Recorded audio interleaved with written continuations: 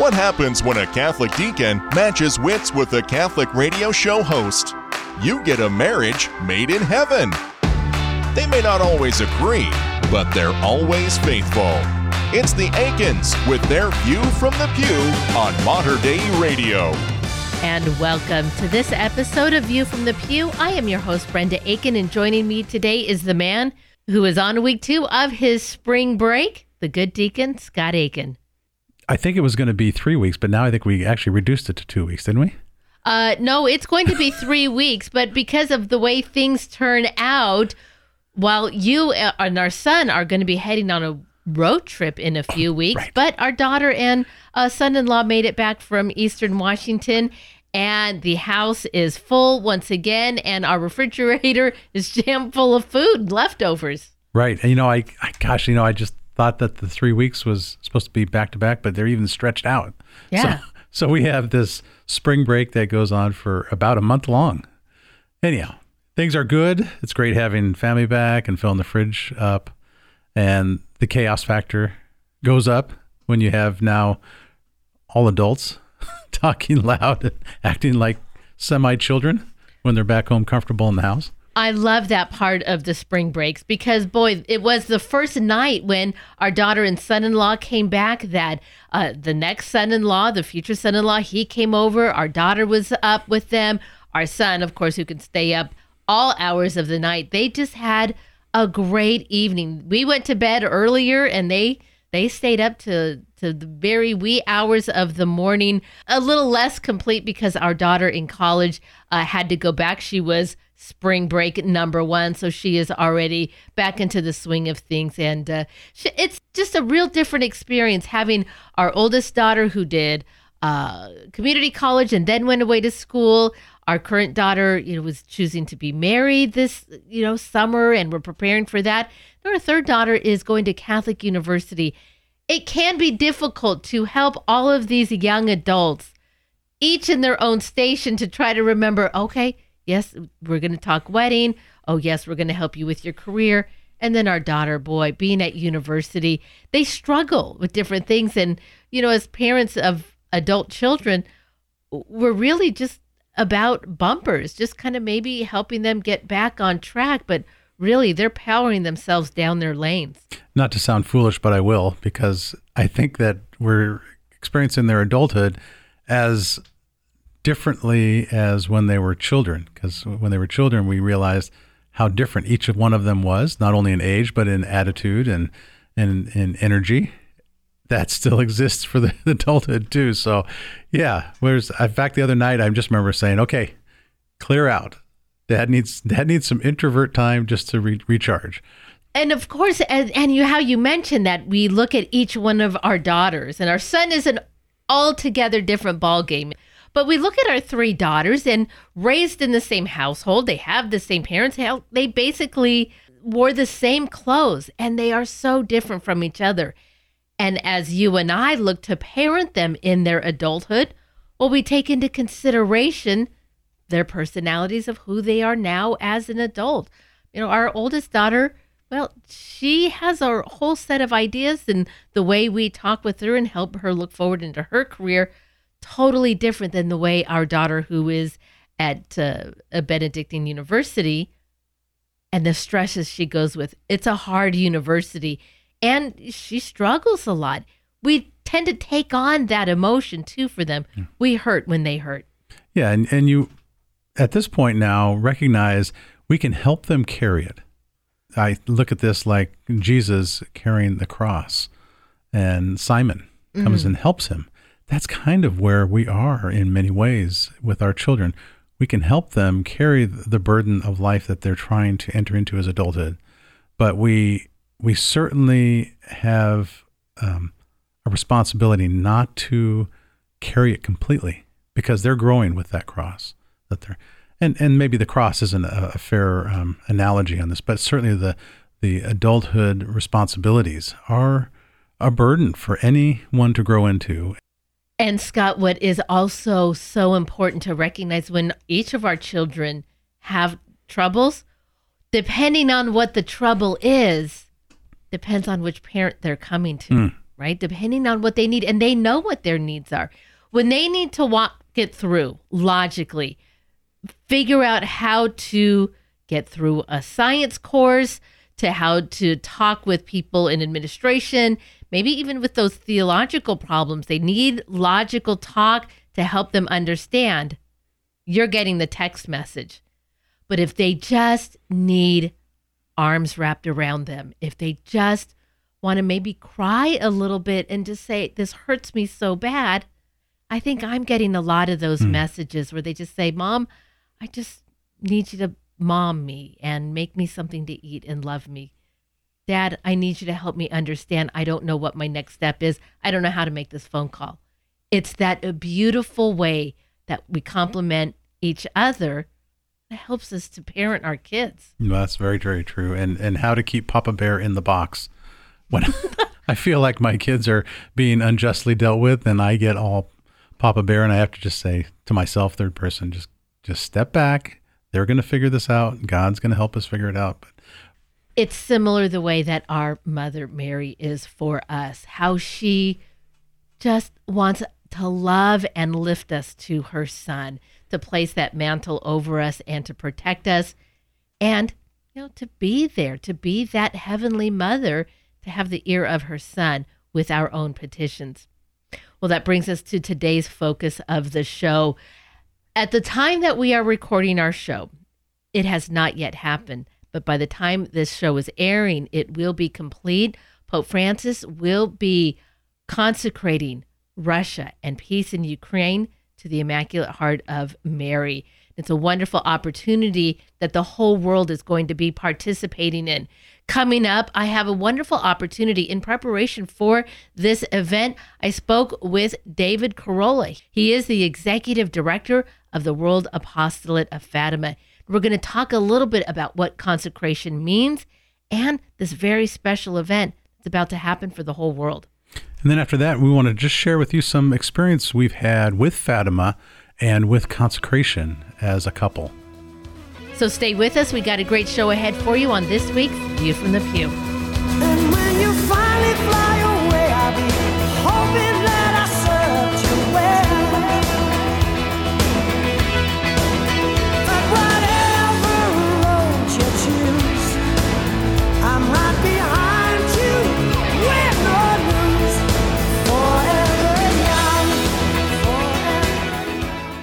Time and again, we hear from grateful listeners who tell us their faith lives have been nourished by Mater Dei Radio. We hope these wonderful testaments to our spirit-filled broadcast never cease.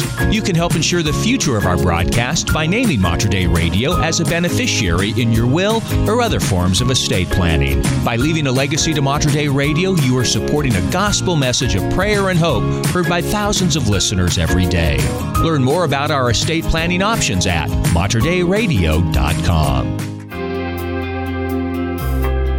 Family life can be hectic, but God can be found right in the middle of it. So take a moment for this week's View from the Pew. Catholics from around the world have been asked to come together in their communities to pray in a special way for the consecration of Russia and Ukraine. Our Lady of Fatima named specifically that Russia be consecrated to her Immaculate Heart, or her errors would be spread throughout the world. Well, in 1984, Pope John Paul II prayed that consecration. And joining me to kind of help us understand the original request of Our Lady and the need for this renewal is David Carolla, the executive director of the World Apostolate of Fatima. Good morning, David. Thank you so much for your time today. Thank you, Brenda. Great to be with you. Well, David, the visions of Fatima way back 1917, and then John Paul II did the consecration in 1984. So why so long in between the initial visionary, Sister Lucia had talked of this, to when it was actually done, and now why a need to renew it? Well, I think that is the question, why it took so long. Our Lady mentioned it in the apparitions in 1917, but she said, I will come back and ask for that consecration. She did in 1929 to Sister Lucia. She appeared to her and asked, now is the time for the consecration of Russia to my Immaculate Heart. So Sister Lucia brought that forth, and Why did it take 55 years to be done properly? Well, I don't know. We can't really say, but we can say this, that it was attempted in that time this was during the pontificate of Pius XI. Then Pius XII attempted they did actually make a consecration in 1942, but he did not do it in union with all of the bishops of the world, which was the request. And Our Lady told Sister Lucia in another vision or another locution that the consecration was not done according to the request, but it had a positive effect and it did shorten World War II. So all consecrations do have a positive effect. He did again in 1952, but again, it was considered incomplete. In 1982, St. Pope John Paul II attempted the consecration once again. That was the year after the assassination attempt. If you remember, then he went to Fatima and he did. But then she also said there that was not done properly. It needed to be done in accord with all the bishops of the world, at least by invitation to them. So in 1984, he did call for all the bishops of the world to join in the consecration, which he made in the Vatican Square with the statue that was brought from Fatima. And Our Lady said, Sister Lucia said that Our Lady said that consecration was accepted. Now, keep in mind, from 1929 until 1984, that was 55 years. So she said, to keep Russia from spreading her errors, well, guess what? In 55 years, Russia spread her errors in a great, great way. Of course, right after that, you cannot deny the things that happened in the next 5 years, 4 to 5 years afterwards. The Berlin Wall came down, the communist flag came down, the Soviet flag came down over the Kremlin. Communism was outlawed in Russia. Right. So you have to see a divine hand in that. But I don't know if there was ever a statement that once a consecration is done, that perfection will come. The biggest factor we always have to remember, Brenda, is that, Our Lady didn't say that the Holy Father will consecrate Russia and everything will be good forever. She didn't say that you have no more responsibility as people because now the job is done. No, that was never part of the deal. What it was is, what did she ask at Fatima to the children and to us through them? Are you willing to offer your lives in prayer and reparation for the conversion of sinners? Are you willing to offer your lives for that and live the Fatima message? Live according to the Gospels. And I think that's the big question. Have we done that as a people? And I think it's a resounding no, we have not. So who's really to blame? Is it the Holy Father to blame? Well, I don't know. I think that's a cop-out to say only if the Pope had made this consecration differently. I think it falls more on us, the fact that we have not. Okay. And if there is imperfection in what a Holy Father may have done, perhaps it comes from the lack of grace from us, because it's our job to merit that grace for these things to be done. David Carollo is the executive director of the World Apostolate of Fatima. He is joining us today to give us a little bit more insight and details as to the consecration happening by Pope Francis. David, as I said, many parishes are coming together in their own communities. Bishops are coming together at the request of Pope Francis. Has there been a request or a reach from the Vatican and Pope Francis to our Eastern Rite brothers and sisters and the Orthodox community to also have them involved with this consecration? And is that an important part of the event?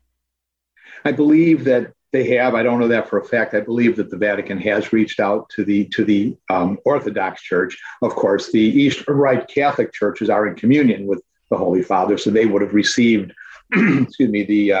the information early on. I think that's very important because what people don't realize sometimes, they don't understand the Orthodox Church.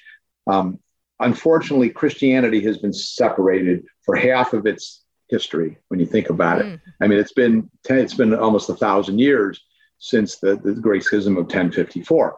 And but there's one thing about the Orthodox churches, the Orthodox faith of the Russians, the Greeks and all, is they maintained apostolic succession, which is not what happened in the Protestant world when they split from the Catholic Church. They broke away from that. So their ministers and priests do not have that apostolic succession, where in the Orthodox Church they do, which makes them valid bishops. may not make them listed to the Catholic Church and to the Vatican, but they are certainly with the orders from the line of the apostles. And I think that's very important. I mean, I believe that, there is a unity that exists, even though it's amongst disunity, if you can get what I'm saying here, obviously there's a great rift that, and unfortunately, when you go on a parallel, once you split, you don't go parallel lines, you kind of skew a little bit. And then every year you tend to separate more and more. Well, unfortunately, that's happened for close to 1,000 years now. And, but I just think that, the essence of the faith, I mean, I think of Russia, for example, and it's a little disturbing, I guess, is the comments that Patriarch Kirill had said, kind of endorsing the actions in Ukraine. And that's going to cause some severe issues, I'm afraid, in their churches, in the Orthodox Church, between the Ukrainians and the Russians and others, other communions there.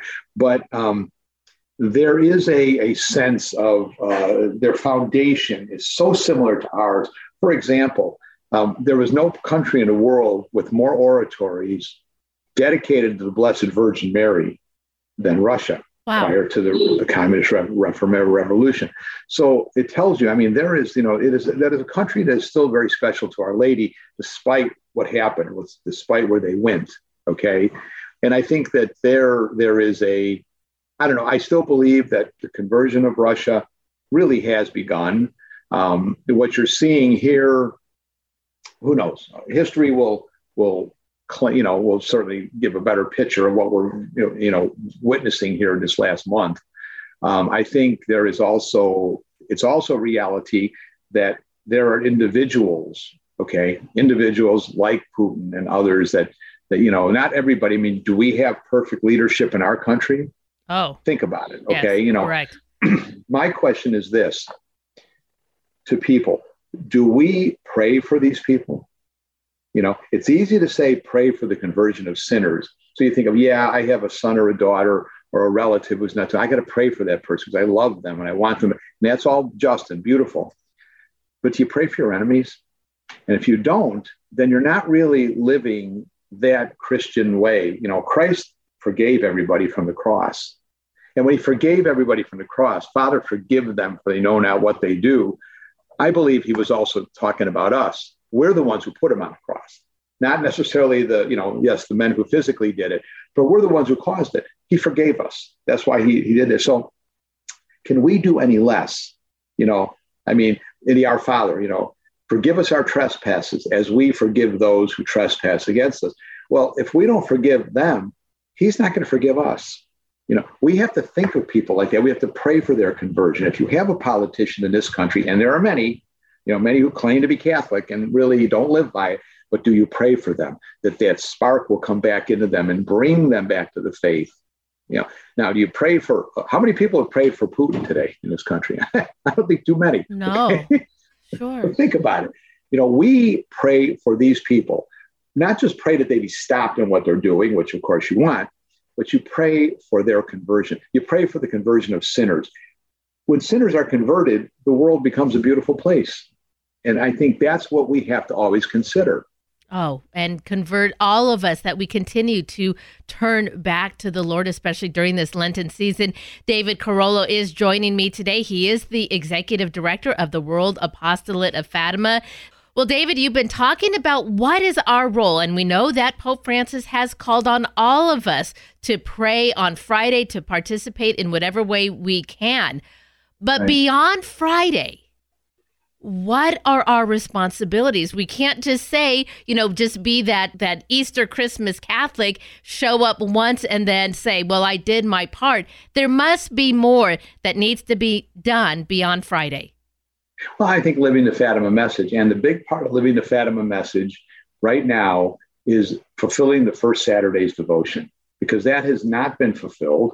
I think that is the biggest thing. I truly believe when enough people have really, really fulfilled or attempted to fulfill the requests of the first Saturdays, you will see this triumph of the Immaculate Heart that we've been promised. God doesn't necessarily have a date, okay, on April 21st of 2034, it's going to happen. Well, I don't think that's it. And why are the first Saturdays so important? Because you're making reparation. God wants, and he told Sister Lucia, he wants reparation made for the blasphemies against Our Lady. Absolutely. Well, David, thank you so much. And we join our prayers here on the West Coast with yours on the East Coast, and together around the world, we pray for Our Lady's mantle to be just placed upon the whole of the earth and brought to her.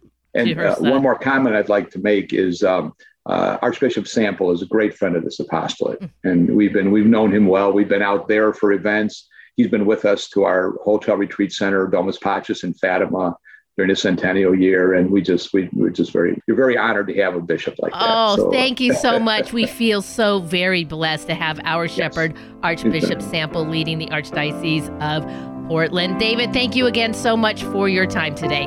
You're welcome. Thank you, Brenda. It was great. When I find myself in times of trouble, Mother Mary comes to me, speaking words of wisdom, let it be.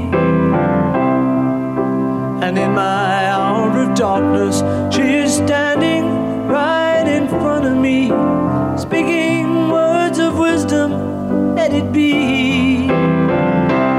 Let it be, let it be. Such a momentous event. And again, as I said in our first half, the time that you and I are recording, it has not yet happened. But now that we know, Friday evening, that consecration has been complete. It was a wonderful opportunity that I had to talk with David in preparation for the consecration.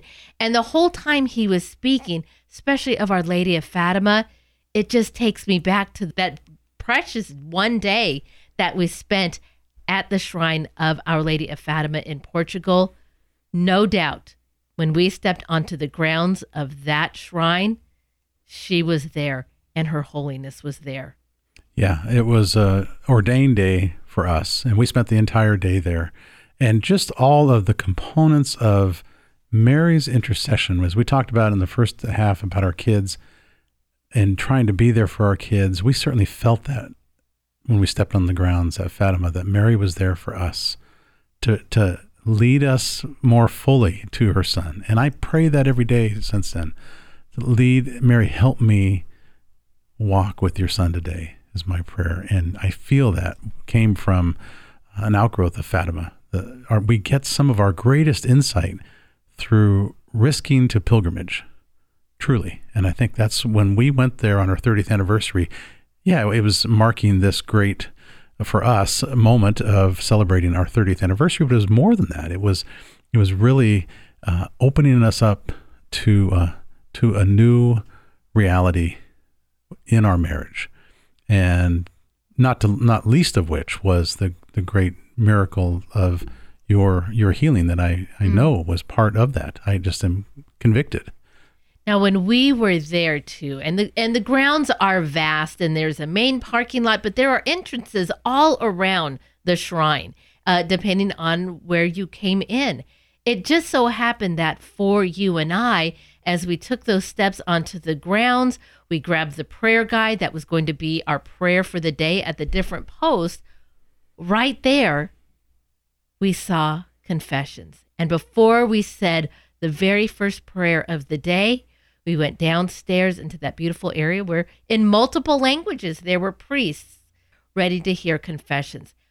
That's a way to make reparations, is to have that confession. And then, boy, I think ever more so were we able to pray that day at Fatima, to have our petitions for all of the people, that prayers we took with us. Boy, it was definitely a blessed day. And I think Dave was just incredibly intelligent man, and to hear him talk about this and make the connections that consecrations are not absolutes. I thought that was so beautiful the way he described that. And there's so much roiling around. Well, what did St. John Paul II do or didn't do in the consecration of 84 and all of that? It's not that God operates in absolute ways, and yet we have a tendency to want to box God in. Hey, it was done. No, Mary calls us back and says, well, you can do more. You can do more. And I think that's what we do as parents. we encourage our children as they become the full adult that God has called them to be. You can do more, and we can help you. But you're an adult, and you have to make your own decisions, and it has to be your decision. But we can help you to do more. And I think that's what Mary is doing for us. Since Fatima, she's helping us do more. And this consecration is that step even further. It needs all of us, not just the Pope, not just the bishops, not just the priests. It needs all of the people of God who can bring a prayer to the table on Friday. And that's what happened today. God willing, that's our hope is. That was enough for what Mary is asking us to do at this point. And she may come back and ask us to do more in the future. And that's entirely God's will. But being obedient to that is what our call is at this time. And I think it's just beautiful that, prompted by the bishops of Ukraine, that the world is coming together to say this as a result of that ask. How genuine, how authentic that ask is in the midst of their suffering right now that we can see. And we can be a part of alleviating that through our prayer 10,000 miles on the other side of the world. Oh, absolutely. It's the way that we are universal, for sure. And during the Lenten season, to be able to do this, because, well, we've been through Lents before. This is not our first Lent. We are not neophytes in the church. And yet, every Lent, we are called to renew, to come back to the faith, come back to the gospel, come back to Mary. As you and I talked about in our opening segment about being parents, we are constantly called to renew our commitment to each other and renew that to our children. And every year, it looks a little bit deeper. And every year, boy, it definitely gets deeper with our children and their relationships. And we're not done. We're not done. We're always called to renew that commitment to them and to care for them in new, different ways. Yeah, it's the journey that we've spoken of so many times before. It is the salvific act of God in our lives from our baptism. If we were baptized at birth, that we've been saved, we're being saved, and we hope to be saved. And all of that is turning our attention and our efforts to God to the best of our ability. And that gets better if in community we have a community that focuses on making what's necessary for that to be better. And that's the beauty of Lent. It's to turn back from all of the distraction and focus, rejoice in the Lord. That is the good thing to do in our life. Good, right, and true. And even with the beauty of what we as a Catholic Church universally can do in a special prayer of consecration, we always know that our Lord is telling us, and yet you have no idea what I have waiting for you. The best is still to come. Amen. Scott, before we go, will you end us in prayer? Yes. Lord, we, like children, come to you excited in this moment and also a little scared as children, not knowing what will come, but trusting in your mother who spreads her mantle over us and following her as you did. We trust that you will come to lead us to the place that you desire us to be, and that is at peace and joy with you and with all those who carry forward your discipleship as followers of Christ. We ask for your strength this time. In your name, Jesus Christ, we pray. Amen. And that is going to wrap it up for us this week. Please tune in next week as we share with you more stories about our faith, our family, and our view from the pew. God bless and keep strong this Lent. You've been listening to View from the Pew, a weekly look at faith and family life from a Catholic perspective with Deacon Scott and Brenda Aiken. For more information on the Aikens and to listen to an archive of their previous shows, visit them online at materdeiradio.com/pew. View from the Pew is produced at the studios of Mater Dei Radio in Portland, Oregon.